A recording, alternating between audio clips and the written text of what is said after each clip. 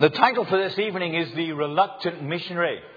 And I was looking at the slide earlier that said, The Reluctant Missionary, Ian Prescott. I hope that's not the main thing that you'll take away from this evening. I wonder what you think makes a good missionary. Who you think makes a good missionary? When James Hudson Taylor, who founded the China Inland Mission, which became in due course over the years OMF that we serve with today, was recruiting people for China, he had one man apply called George Stott. And George Stott was a great man, but he had one impediment. He only had one leg. And he applied and he was turned down, and he applied again and he was turned down. And he would not give up, so he applied again, and he eventually got an interview with Hudson Taylor, who said, well, what are you going to do? Do you understand the situation in China?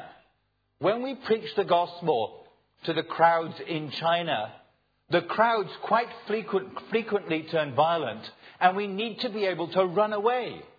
What are you going to do? He said, well, I'm not going to run away. I have no plans to run away. And Hudson Taylor was so struck by this man and so struck by his commitment that he took him and he went to China and he faced the crowds. And there is a story of the crowd turning violent and stealing everything and grabbing his crutches and saying, well, aren't you going to run away?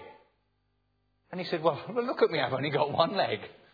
And he was so winsome that actually the crowd stopped their turbulence and began to listen to him again. And in fact, in the area in which he went to China, quite a significant church was established, which to this day is one of the areas with one of the strongest churches in China. When people asked George Stott why he, with only one leg, should think of going to China, he said, I do not see those with two legs going, so I must go. Well, even today we get people like George Stott who apply to OMF and we think, they're really not suitable. They're really not physically up to it. But we have to make sure we're not turning away those whom God is calling. Well, today we're actually going to look at the story of two people. One is the reluctant missionary. And I was told in the vestry that you've already had a sermon on the reluctant missionary, but that was about Jonah. That was some time ago. This is about Peter. But the chapter that we're going to look at is actually about two people. It's about Cornelius, who is, if you like, the enthusiastic inquirer, and Peter, who is the reluctant missionary. And this story is actually given a chapter and a half of Acts. We're only going to read the version in chapter 10, because then there's a retelling in chapter 11. So let's turn to our Bibles. It's page 1103 in the Church Bible. Acts chapter 10, Cornelius calls for Peter. At Caesarea there was a man named Cornelius, a centurion in what was known as the Italian regiment. He and all his family were devout and God-fearing. He gave generously to those in need and prayed to God regularly. One day, at about 3 p.m, he had a vision. He distinctly saw an angel of God who came to him and said, Cornelius. Cornelius stared at him in fear. What is it, Lord? He asked. The angel answered, your prayers and gifts to the poor have come up as a memorial offering before God. Now send men to Joppa to bring back a man named Simon who is called Peter. He is staying with Simon the tanner, whose house is by the sea. When the angel who spoke to him had gone, Cornelius called 2 of his servants and a devout soldier who was one of his attendants. He told them everything that had happened and sent them to Joppa. About noon the following day, as they were on their journey and approaching the city, Peter went up on the roof to pray. He became hungry and wanted something to eat. And while the meal was being prepared, he fell into a trance. He saw heaven opened and something like a large sheet being let down to earth by its 4 corners. It contained all kinds of 4-footed animals as well as reptiles and birds. Then a voice told him, get up, Peter, kill and eat. Surely not, Peter replied. I have never eaten anything impure or unclean. The voice spoke to him a second time. Do not call anything impure that God has made clean. This happened 3 times, and immediately the sheep was taken back to heaven. While Peter was wondering about the meaning of the vision, the men sent by Cornelius found out where Simon's house was and stopped at the gate. They called out, asking if Simon, who was known as Peter, was staying there. While Peter was still thinking about the vision, the Spirit said to him, Simon, 3 men are looking for you, so get up and go downstairs. Do not hesitate to go with them, for I have sent them. Peter went down and said to the men, I'm the one you're looking for. Why have you come? The men replied, we have come from Cornelius the centurion. He is a righteous and God-fearing man who is respected by all the Jewish people. A holy angel told him to ask you to come to his house so that he could hear what you have to say. Then Peter invited the men into the house to be his guests. The next day Peter started out with them, and some of the believers from Joppa went along. The following day he arrived in Caesarea. Cornelius was expecting them and called together his relatives and close friends. As Peter entered the house, Cornelius met him and fell at his feet in reverence. But Peter made him get up. Stand up, he said. I am only human myself. While talking with him, Peter went inside and found a large gathering of people. He said to them, you are well aware that it's against our law for a Jew to associate with Gentiles or visit them. But God has shown me that I should not call anyone impure or unclean. So when I was sent for, I came without raising any objection. May I ask why you sent for me? Cornelius answered, 3 days ago I was in my house praying at this hour at 3 p.m. Suddenly a man in shining clothes stood before me and said, Cornelius, God has heard your prayer and remembered your gifts to the poor. Send to Joppa for Simon, who is called Peter. He is a guest in the home of Simon the tanner, who lives by the sea. So I sent for you immediately, and it was good of you to come. Now we are all here in the presence of God to listen to everything the Lord has commanded you to tell us. Then Peter began to speak. I now realize how true it is that God does not show favoritism, but accepts those from every nation who fear him and do what is right. You know the message God sent to the people of Israel, announcing the good news of peace through Jesus Christ, who is Lord of all. You know what has happened throughout the province of Judea, beginning in Galilee after the baptism that John preached. How God anointed Jesus of Nazareth with the Holy Spirit and power. How he went around doing good and healing all who were under the power of the devil, because God was with him. We are witnesses of everything he did in the country of the Jews and in Jerusalem.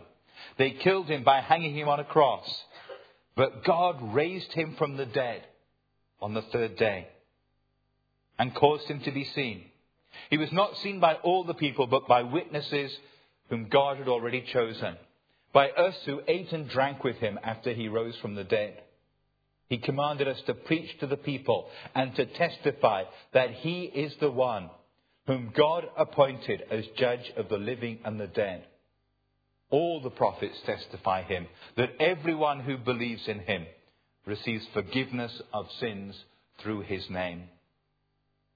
While Peter was still speaking these words, the Holy Spirit came on all who heard the message. The circumcised believers who had come with Peter were astonished that the gifts of the Holy Spirit had been poured out even on Gentiles, for they heard them speaking in tongues and praising God. And Peter said, surely no one can stand in the way of their being baptized with water. They have received the Holy Spirit just as we have. So he ordered that they be baptized in the name of Jesus Christ. Then they asked Peter to stay with them for a few days. May God bless the reading of his word and help us to understand it together. As I said, this is really the story of 2 people.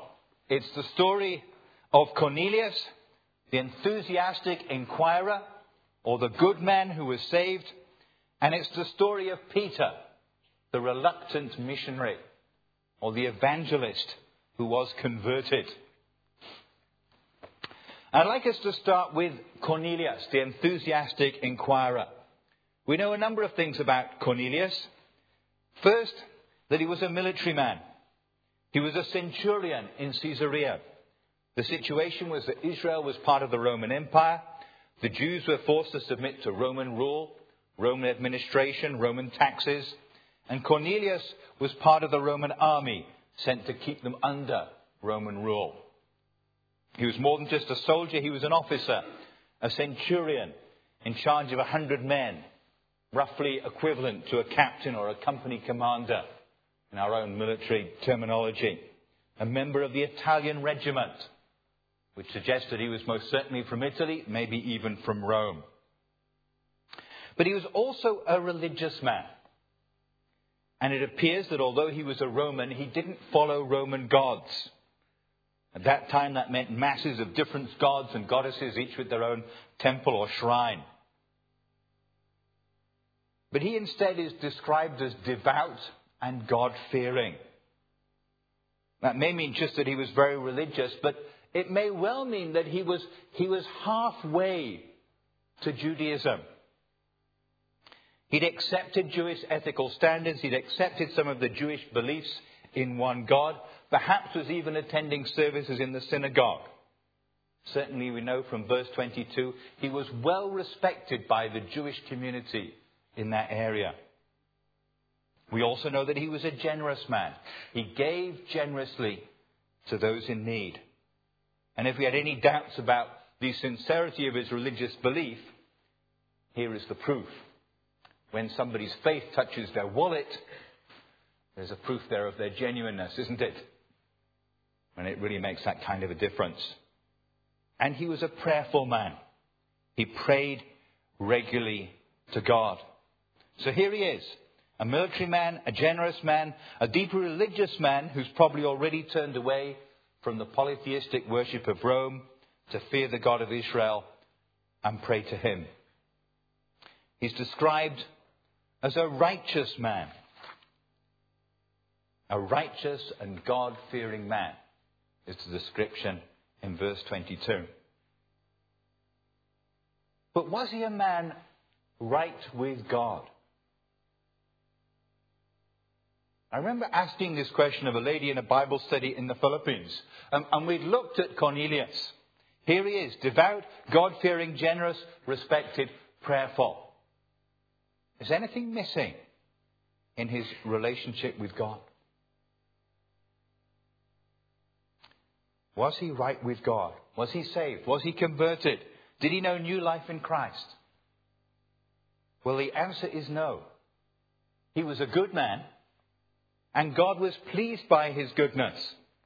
In chapter 10, verse 4, it says, "Your prayers and gifts to the poor have come up as a remembrance before God."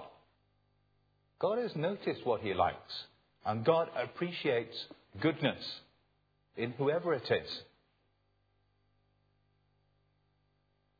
But that didn't mean he was right with God. And it's very clear in God's instructions to him through the angel. He is to send to Joppa for Simon, who is called Peter. And he will bring you a message through which you and all your household will be saved. He was not yet saved. He did not yet know fully the good news that would bring him new life, that would bring him the gift of the Holy Spirit. He still needed God.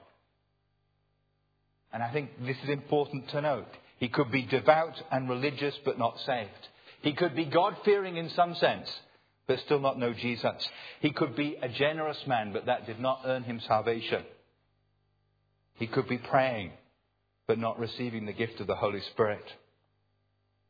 And one of the first things that I see in the story about Cornelius is that everybody needs Christ. Good men need Christ. And good women, for that matter, too. Be fair in the gender stakes. Righteous people need Christ. Religious people need Christ. As well as bad men and unrighteous men and irreligious people that perhaps we feel need something. But we used to find when we worked in the Philippines that sometimes people would ask us when we were speaking at something that, aren't these very religious people? Why do you need to go to them? Well, being very religious people is really not worth very much if you don't have Christ. And that applies to the Catholics of the Philippines, which have a religion which is mainly descended from Spanish Catholicism and is a long, long way from the good news of the Bible. That applies to the Buddhists of Thailand, who can be very religious but don't have Christ. That applies to the poor people of Cambodia in their poverty. They need help in their poverty, but they also need Christ. That applies to the rich and wealthy and well-off in Japan, who perhaps have very little physical need, but they still need Christ. And it doesn't matter if they're nominally something, they still need that personal relationship with Christ. And we see that in Cornelius. The good man, good in so many respects, but he still needed the good news about Jesus. The second thing that I notice about the story of Cornelius is the trouble that God goes to make sure that Cornelius gets the opportunity to get the missing piece. First, he sends an angel to visit Cornelius in a vision. I don't know how many people here have been privileged to receive a vision and an angel. It's not a method that I think the Lord uses very much in Britain. I don't think we're very receptive to this. I think most of us, if we had a vision and saw an angel, we'd think, what did I eat last night? But in some cultures where there's an expectation that God will speak in that way, it's a very effective way for God to speak to people. Amongst Muslims who have come to Jesus, those who have really studied this reckon that perhaps 80 or 90% as part of their pilgrimage to following Jesus have had a vision along the way, and often a vision of Jesus. It's a very effective way for God to speak to them because they expect to see, to hear something significant in that way. Whereas we expect to put it down to indigestion. God has to find other ways to speak to modern Brits. And that's fine. He's very creative and he has a lot of ways. So first he sends this angel to Cornelius. And then whilst Cornelius' servants were travelling to Joppa, he gives Peter a vision. Now Peter is perhaps not as receptive to visions as Cornelius was. And he has to repeat this vision 3 times and repeat the instructions 3 times. And then, when eventually the reluctant Peter had got to Cornelius' house, and you sense that he'd sort of taken in the message, but he was still really wrestling to accept it, God pours out his Spirit on Cornelius and his family in such a dramatic way that Peter and those with him can't fail to see what God is doing. In fact, we read, they were astonished that the gift of the Holy Spirit could be poured out even on Gentiles. Wow, they hadn't really come prepared for that. But God believes it is worth all this trouble. And when I look at mission today, I have to say it's a lot of trouble. You know, all the work that is the mission committee, or whatever you call it these days, we have been told the right term, but we've forgotten it. You know, to organise a weekend like this, to get mission on our agenda, to send somebody off for training, to send somebody overseas, to give them all the support to sustain them overseas, to find ways into countries which don't welcome people identified as missionaries, to learn another language. You know, most of our Asian languages take at least a couple of years to begin with. Many of them you'll be learning until you retire in one way or another, to learn another culture and all the structures that we need as a mission to continue to provide and support for people and to keep them in the situation that they've invested so much in preparing for. Is it worth all that hassle? I think God's answer is a resounding yes. The good news that we have is important enough to merit all the effort and all the resources that it takes. According to Christ, it is the pearl of great price that is worth selling everything to get. and therefore worth giving up whatever's necessary to go and share it with others. And of course, it's shown beyond a shadow of a doubt in the effort that God went to make salvation possible. Thousands of years of preparation for sending Jesus. And then, of course, the sacrifice of the death of Jesus.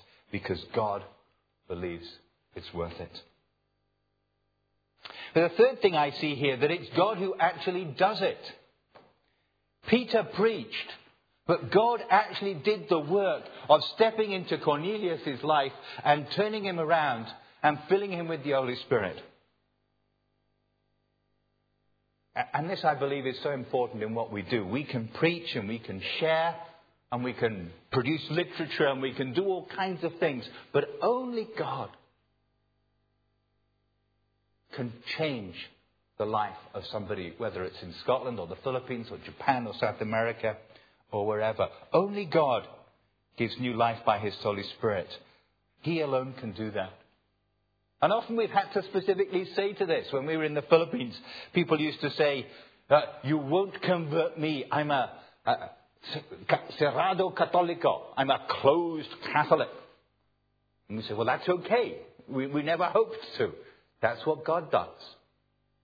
You find that something that our folk often say in Muslim contexts.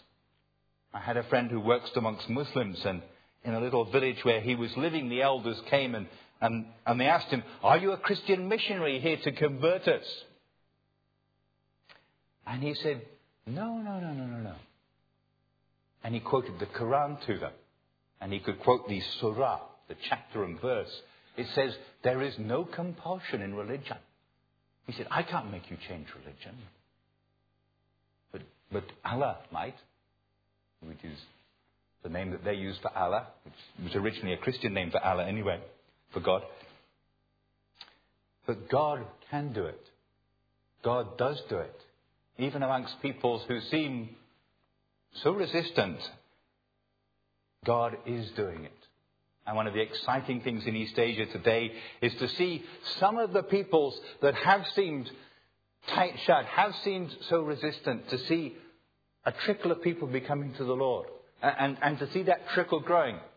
I think of one people group I visited a number of years ago, and there were just 9 believers out of 1.5 million. That's the whole of Glasgow and the whole of Edinburgh. And about 2 of these little rows of, 2 of the pews down there. That was the number of believers. Now perhaps there are 100. It's growing. It's not easy, but it's happening. And we've seen in one way or another this miracle in action. That lady that I mentioned in the Bible study, who we asked what she thought about Cornelius, she actually became a Christian through this story about Cornelius. And we only discovered afterwards, but she was really listening very carefully to this story about Cornelius, because she once had a boyfriend that she nearly married who was called Cornelius. God uses these things. God prepares things before we ever get there. And so she was particularly interested in this story of Cornelius. And through it, that she saw that she was a good person, but she needed to be saved. And found that life in Christ. That's the story of Cornelius. But then the other story entwined in here with the story of Cornelius is the story of Peter.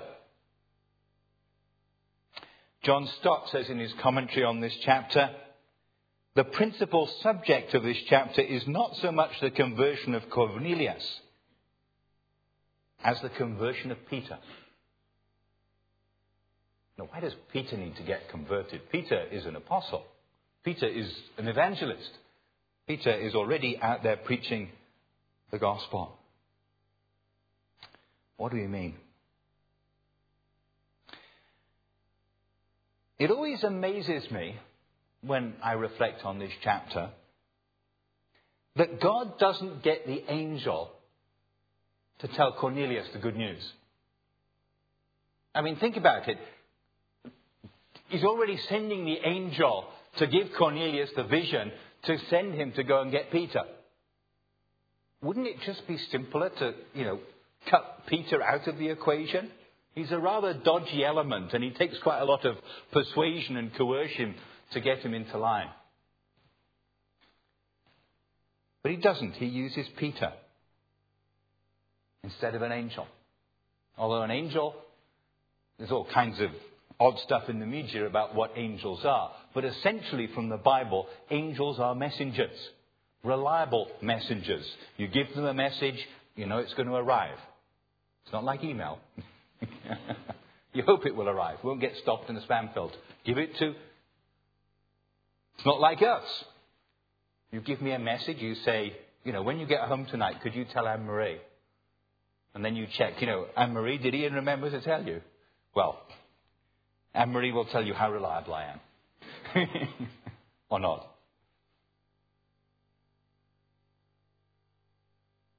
But God doesn't use angels. His method is to use us, to use people. Because this is a personal message about a personal God. And he believes it is best passed on from person to person. Paul wrote, "How then can they call on the one they have not believed in? How then can they call in the one of whom they have not heard? And how can they hear without someone preaching to them?" This is God's method, to entrust it to a person. And in this case, he entrusts it to Peter. And Peter is the person that he chooses to go to Cornelius. And in some ways, I think he's an odd choice.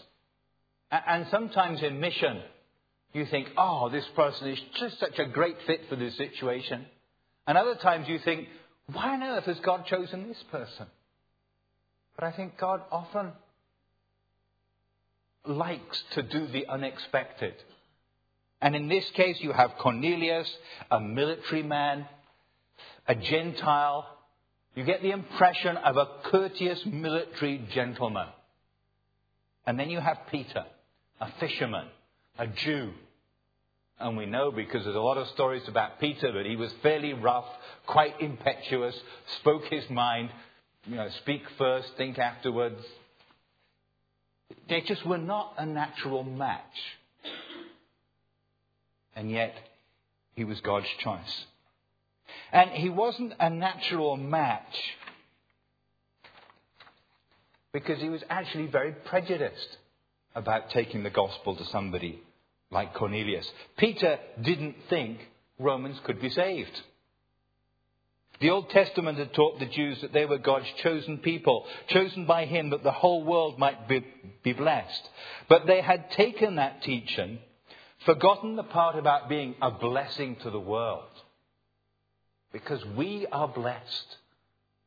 Just as God's Old Testament people were blessed. Not just so we can go, isn't it wonderful to be blessed? But so that we can be a blessing to the world. But they'd lost that. And they twisted the part about being God's chosen people into a doctrine of favoritism. They had become filled with what can only really be called racial pride. They despised Gentiles as dogs. They would have nothing to do with them. An Orthodox Jew would never even enter the home of a Gentile nor invite him into his own. And that's such a loss, because it's such a powerful thing when you bring somebody into your home. I'm just talking about international students this evening. Do have them into your home. That means so often. And sometimes when we meet people in East Asia who've studied in this country, they have been so touched by somebody who opened up their home to them. You don't have to welcome all 170 of them. 2 would do. But it's such an opportunity. But they wouldn't have them into their homes. They wouldn't go into their homes. They regarded them as excluded from the covenant with God, cut off from the kingdom of God, unsaved and unsavable. That was Jewish anti-Gentilism. In Ephesians, Paul talks about the barrier, the dividing wall of hostility that stood between Jews and Gentiles. In the Tagalog, the word we use for that, when we're using that verse or translating that verse, is that for a solid concrete wall. Instead of another word which means a sort of traditional wall of bamboo and rush matting. But this was a solid wall that couldn't be moved. But in Christ, that dividing wall between Jew and Gentile had been torn down.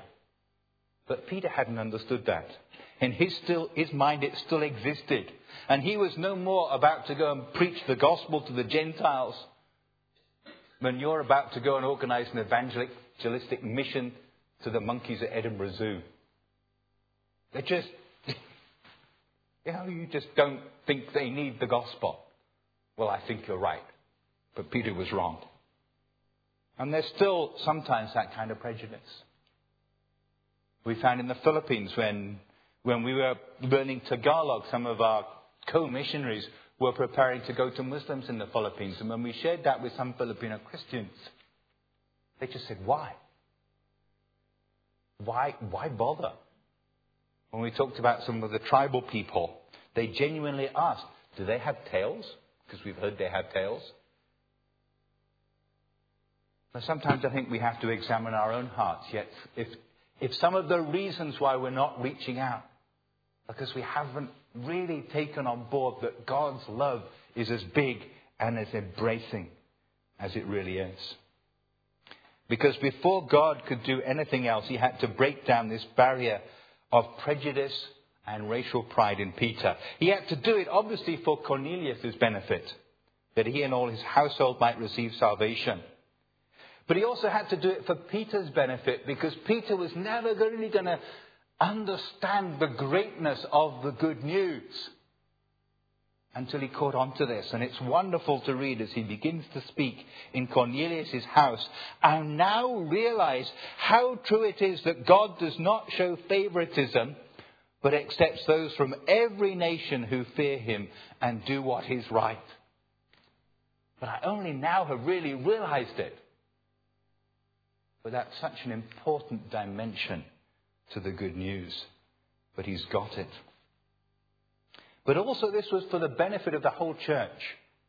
This is not just some small story, some small anecdote. This is a whole chapter and a half in Acts. This is important. And you almost get the whole thing told twice, because you get the story about Cornelius, and then Cornelius recounts it in detail to Peter when he arrives. And then Peter, when he goes back, he's called to task by the church. What have you done? We hear you've been to the house of a Gentile and you baptized them. And he has to tell it all again. And Luke could have just written, so Peter told them what had happened. But he doesn't. He wants us to take in all the details of what has happened, because this is a crucial turning point for the church, the new church, when they realize that this good news is not just for them in their cozy new fellowship. But if they're going to be faithful to the good news that they have been given, then it must extend to the whole world. And immediately to those around them who they think for one reason or another, God is not concerned about, because he is. And so God breaks down Peter's prejudice with 4 great hammer blows. The first is this vision. The message of the vision is that all food is clean. Peter finds that very hard to take in. But when he does, he realizes that God is not talking about food, but God is saying that all people are clean. They are all equal in God's sight. That's followed by the divine command when Cornelius' servant come to the house asking for Peter. And Peter the Spirit says, go. Yes, I know they're Romans and you're being asked to go to the house of a Roman, but go. And then when he gets to Cornelius' house, he finds God's divine preparation. What a wonderful welcome. We are all here in the presence of God, says Cornelius, to listen to what the Lord has commanded you to tell us. Wow, what missionary, what evangelist would love to be welcomed with those words. And just occasionally people do encounter that kind of response. And God has been at work preparing people. We had a tribal situation in Mindoro, and years before, that tribal people had been given a vision about a white person. There were no white people in their thinking, but this white person who would come and tell them important news. And years later, a white person came. And there was a receptivity to listen to this good news because they've been waiting.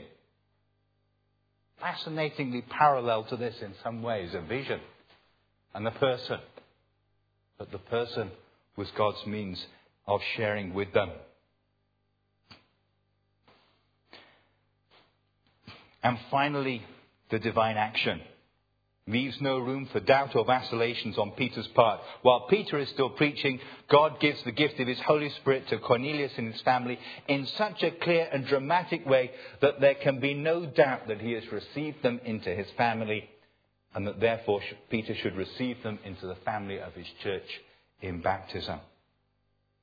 And later, in chapter 11, when Peter explains himself to the skeptical fellow believers back at Jerusalem, he finishes his explanation in verse 17 by saying simply, "Who was I to think that I could stand in God's way? God was doing this. And I just had to go along with it." And this is how God challenged and changed Peter. One of the things that we do in Singapore is we interview all the new people joining OMF.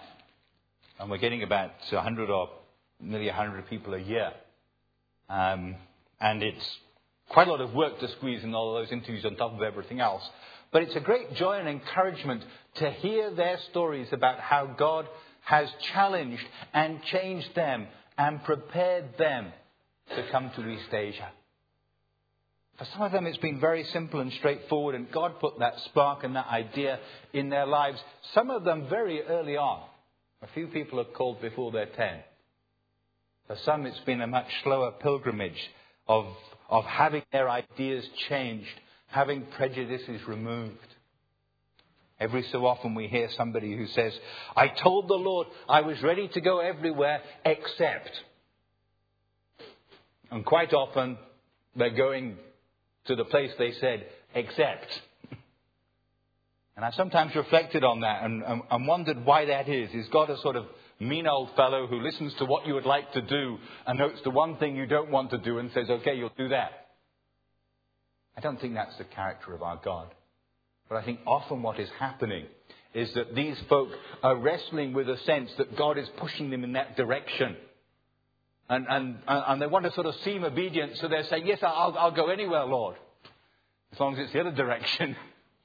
And often the accept is the response of somebody struggling with God's call and not quite ready to accept it, but sort of wanting to be obedient, but not really wanting to follow what God is calling them to in that obedience.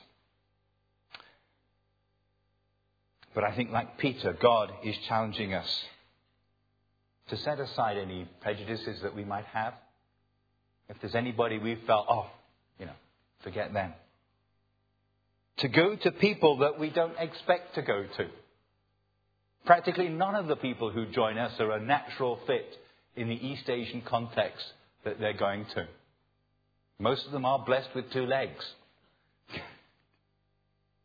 But in one way or another, there's an awful lot of things that they have to work through. But God is going to use them in a very different context, in a very different situation. Most of them are going to go to situations where, at least initially, they will be quite uncomfortable. I get the sense when Peter first went into Cornelius' house, and Peter was a good Jew, and he has never been in a Gentile's house before. And he says, and this is not really the best way to greet your host, is it? "You are well aware that it is against our law for a Jew to associate with Gentiles or to visit them.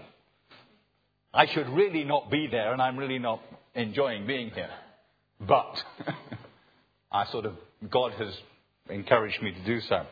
God has shown me that I should not call anybody impure or unclean. So I've come without any objection." After much persuasion and having the instructions repeated 3 times.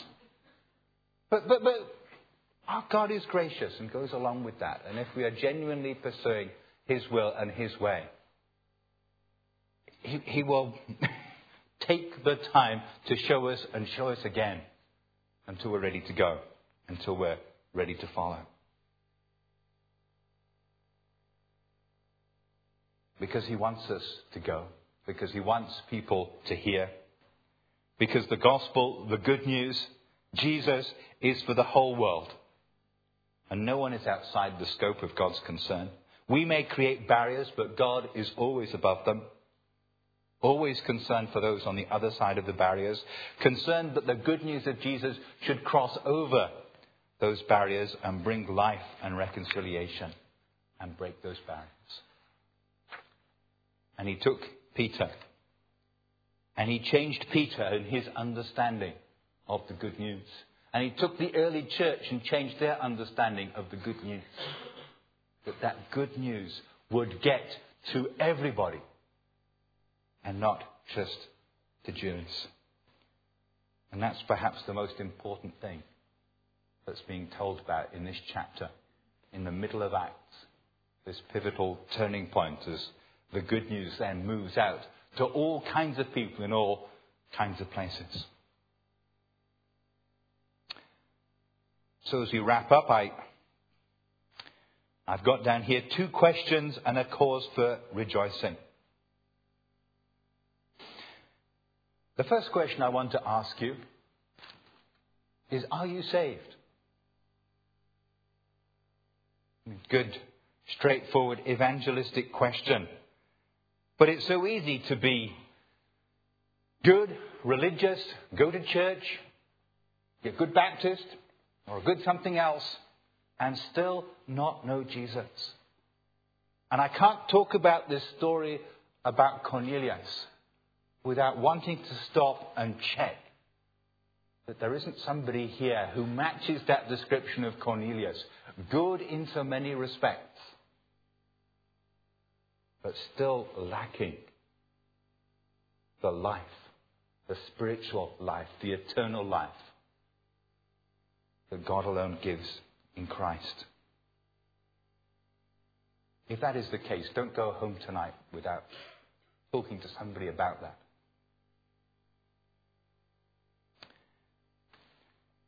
The second question is whether you are ready to be used by God to take his good news to others. Whether we're ready to ask the Lord, is there something in me? Is there a prejudice in me? Am I not seeing your way forward? Because there's something in my heart that isn't of you. That isn't of the good news that is for every people.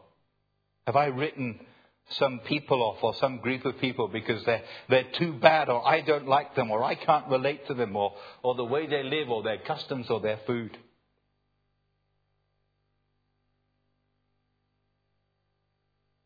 Are you ready to commit yourself to the Lord and whatever he may be calling to you unreservedly?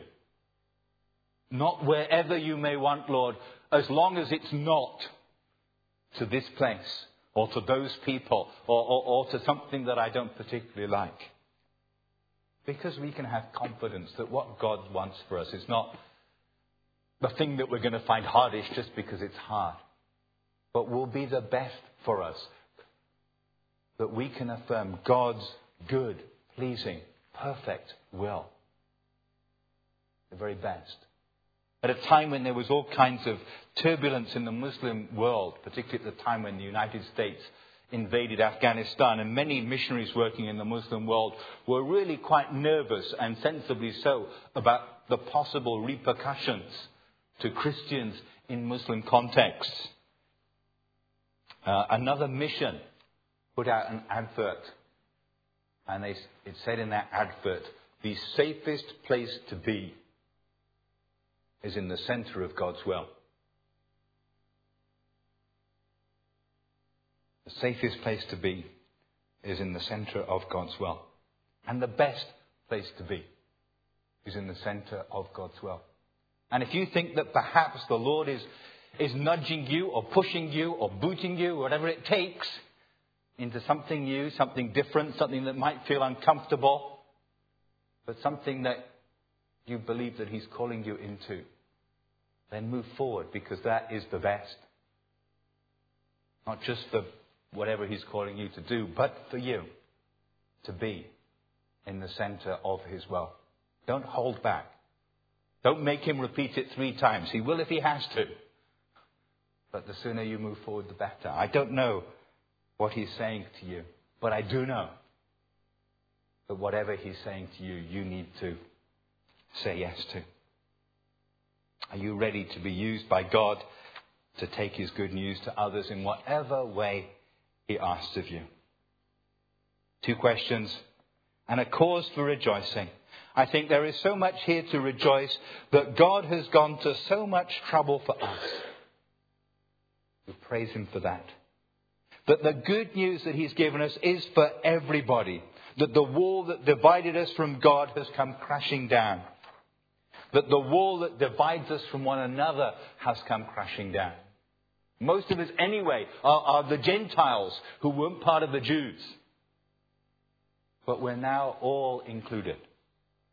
We have good news about Jesus Christ that knows no favourite, neither Jew or Gentile or Englishman or Scotsman or rich or poor or upper class or working class or Asian or Westerner or whatever. The gospel of good news of life in Jesus Christ is for everybody. And we rejoice in that. And we look forward to the heavenly vision. It was already read out for us earlier. That great multitude that no one can count from every nation, tribe and language, standing before the throne and in front of the Lamb. They were wearing white robes and were holding palm branches in their hands, and they cried out in a loud voice, "Salvation belongs to our God who sits on the throne and to the Lamb." Amen. Let's pray.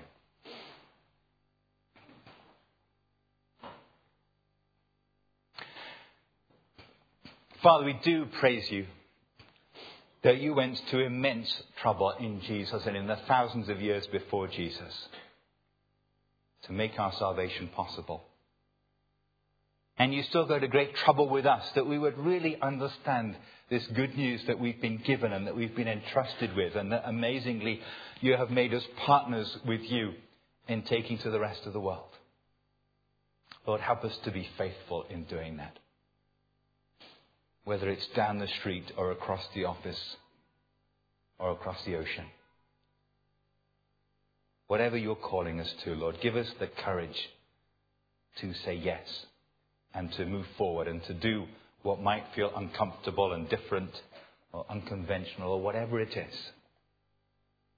That we might be faithful to you and that you might be glorified and others might discover Jesus. Lord, this is our prayer. Amen.